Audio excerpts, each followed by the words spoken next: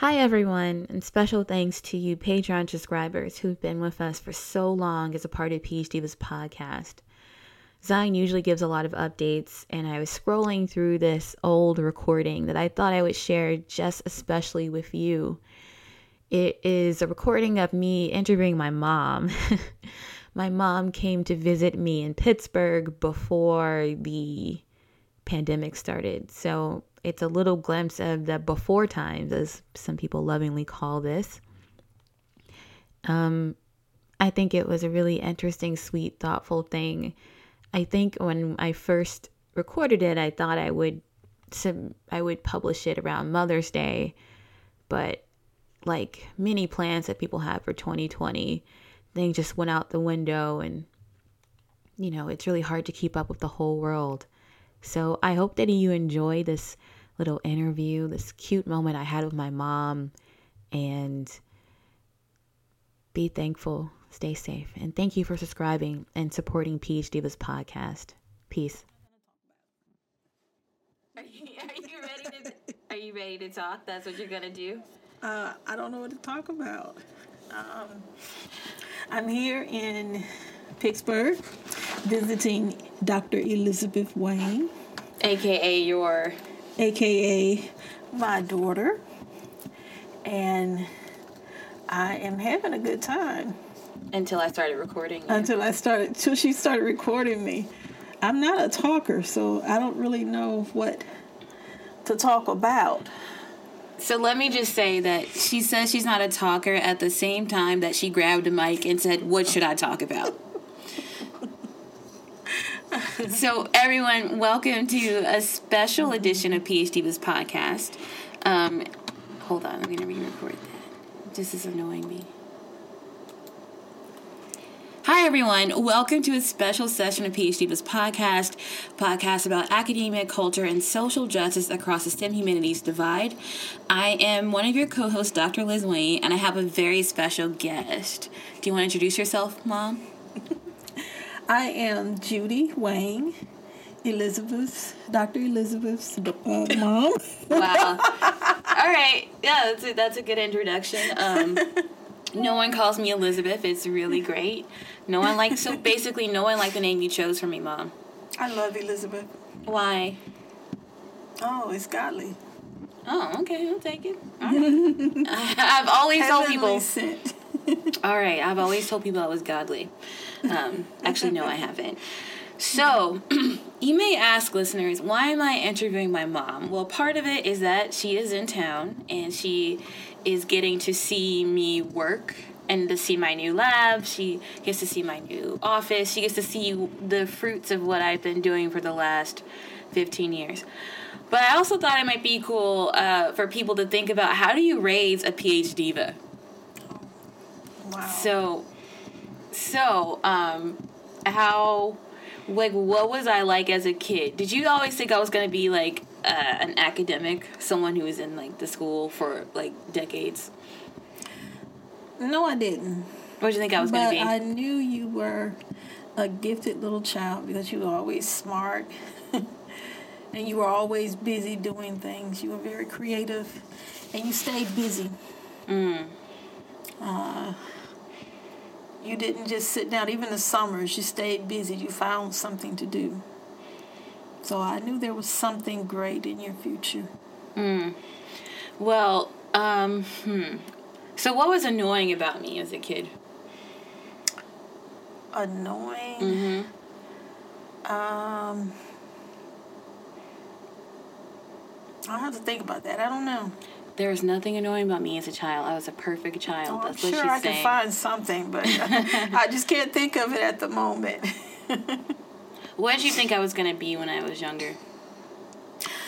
A singer. Really? You always would sing. I know there was this song,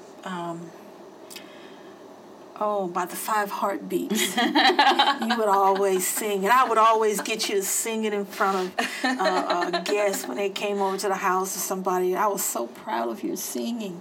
Oh. Yeah, I do like singing a lot. Mm-hmm. So that's like my side thing. So now I just do karaoke.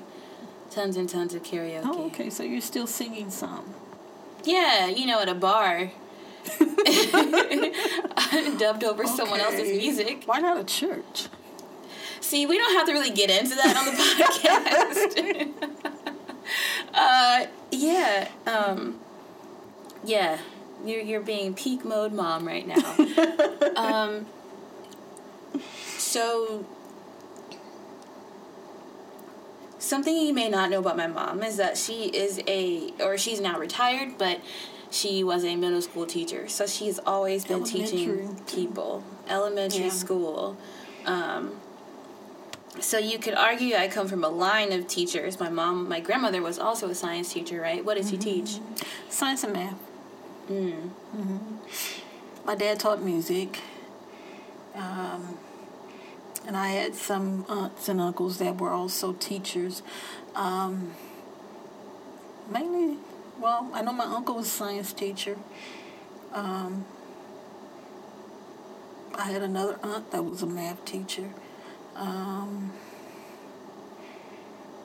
know my father's sister was a special ed teacher. So, yeah, a lot of teachers. A lot of teachers. A lot of patience is what that really means. So when I was in middle school, I went to Crystal Springs Middle School. And they used to have all these pictures up. And one thing that I noticed that I didn't know before was that before it became the citywide middle school, it was actually the black high school, right? I think so. Right, and so basically the middle school was segregated, and then the high school was actually the white school. And so they still have like the sort of yearbook like pictures where the picture of every person who graduated in that class. And that was one of my other times that I had ever really seen my grandmother, because they also had pictures of the teachers. So when I was walking on the hallway, oh, there's Grandma, and then like, wait, oh, it's Holtzclaw, right? Holtzclaw High School, which is the black school. Oh, yeah.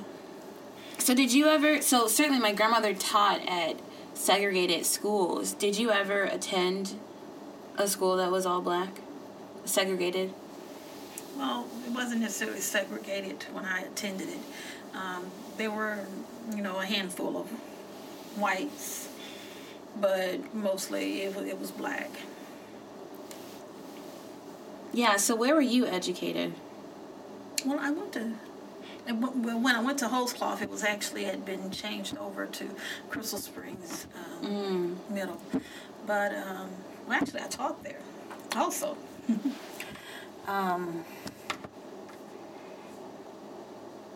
I taught there starting, I think I taught 4th, 5th, 6th, 7th, 8th. Well, one year they moved me over to the high school and I taught 9th through 12th. And pre-algebra and geometry. And then they moved me back down to elementary. And I taught 4th through 8th down there. So I've been moving. What did you want to be when you grew up? I wanted to be a singer. I love to sing, but I think my voice is cracked up a little bit now.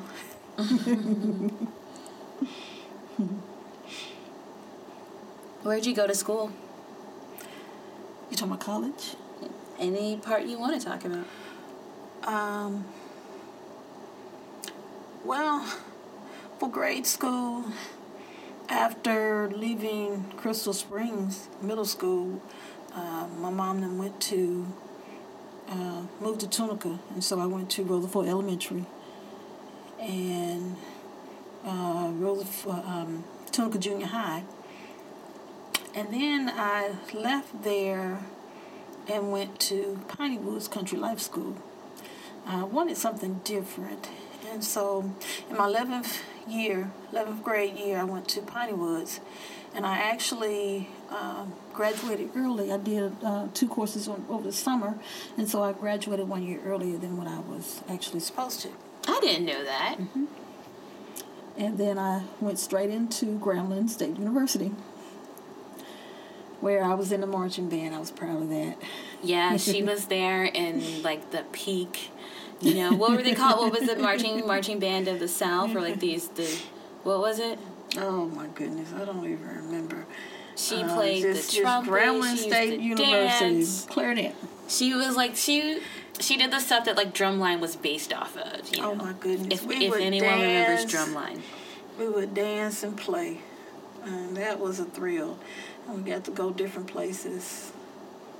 That was really a thrill of my life. I love that band. Yeah, you should go back and visit sometime. It's not the same. Still, you know, the alumni support is very important. So it's also interesting that my mom went to Piney Wood School, which is a school for talented people in Mississippi, and so she also left. It was also residential, right? Mm-hmm. So she left her junior and senior year, and I actually did that as well. At the time, though, I didn't know that my mom had also done a similar trajectory when she was in school. And you know what? My aunt did that same thing, and I didn't know that until afterwards. What? My aunt Eula, she did she go to went to Piney Woods? Yeah. Ah. Mm-hmm. Is it still in existence? It's still in existence, but I think instead of gifted, I think it's sort of switched to disciplinary students. I don't really know. I haven't been keeping up with it, a lot of it. But Piney Woods, when I went, it was a school where they had kindergarten all the way through 12th grade, and all the students were housed there. There was very strict rules. You know, you couldn't do this and that. You couldn't go anywhere by yourself. I know if we went to a dance or something, and you wanted to dance with a boy, you had to be so many inches away. There was none of this hugging stuff or getting close. Why are you looking at me like that? Why are you looking at me? Because I'm talking to you, that's why. No, she's not. Y'all can't see this, but she only looked at me at the dancing part. Well, I guess I was looking for a reaction. No, she was trying to remind me that she doesn't like the way I dance. We had to get on different sides of the cafeteria. If somebody wanted to see you, they had to, of course, call. You know, they had to call you down. No boys could come up, and they had like a waiting room. You could go and sit in there. And that was it. This is funny. So when I went to MSMS, the Mississippi School for Math and Science, similar rules actually. But when I went to college, and I went to college in the Northeast, they didn't really have boys. Like they didn't separate the sexes. And I actually made sure not to tell you that you know, I actually lived, you know, men lived on the same floor as me. And, you know, I was curious about all that. I mean, you could have asked also. I didn't hide it. I just didn't, yeah. I think I told you at some point. Well, when we went to visit, I don't think I just directly asked or anything, but I was noticing, and I think there was a guy that lived next door to you. But your dad and I was always proud of the fact that you were mature enough to make the right decisions and do what you needed to do. And we trusted that that's what you would do. And, you know, we put you in the hands of God, and we just trusted that it would all work out. And we were just so proud of you. We couldn't see anything like that shouldn't be, you know. Interesting. Huh. So I should have done way more bad stuff because you were going to be like, she's making good decisions. She's fine. Interesting. Yeah, I don't think I had that impression as a kid. I think as a kid it was more like, I don't know what I'm doing. Why are you guys just letting me do whatever I want? We probably didn't know what we were doing either. And as an adult, I now have a better sense of what parenting is, which is exactly what you said. And everyone's kind of learning at the same time. So you went to some good schools in Mississippi and some bad schools, and you've taught at schools, and yeah. Anything else you want to say to our podcast listeners? I don't really know what this episode's about. It's really just that my mom is, like, by my microphone, and I thought, like, you know. She's putting me on the spot here. But keep in mind, she wanted to be a singer, so she's like, "Oh, I don't know what to say. I don't have any thoughts." And she's like, "Where's my mic?" So, I think that's probably also what. This is where I get it from. So, I think that quote. I want to say it's from Ava DuVernay, but maybe she took it from someone else as well. But like, I am my ancestors' wildest dreams. I think about that a lot. When I think about what my mom's history and my dad's history and, you know, my grandparents' history and certainly, like, where I grew up and all the backgrounds that I have and the ways that I realize I'm actually more like my family than I ever thought and what that really means and also what does that mean to then carry that trajectory, that kind of history and culture of, like, who I am into the academy. So how do I walk in these very academic spaces where people like me were not present when my parents were going through, or even in some ways when I was going through. And maybe the closing for here can be that you should also think about the ways in which you carry your family and your family's history, and how do you carry that in the academy? How do you walk through that experience? Because if you really think about it, I bet you do all the time, and it can be really profound to take ownership and control over that. My mom's making this face like, that's so good, Liz. That's so good. It is, but I can't think of anything to say. That's okay. You said all you need to say. Okay, I think we're going to cut this short. This is a mini vignette. As always, thank you guys for listening. Please follow us at PhDivas Podcast on Facebook and Twitter. And if you feel that you can, contribute to our Patreon, we greatly appreciate it, and we will catch you next time. Say bye, Mom. Bye-bye.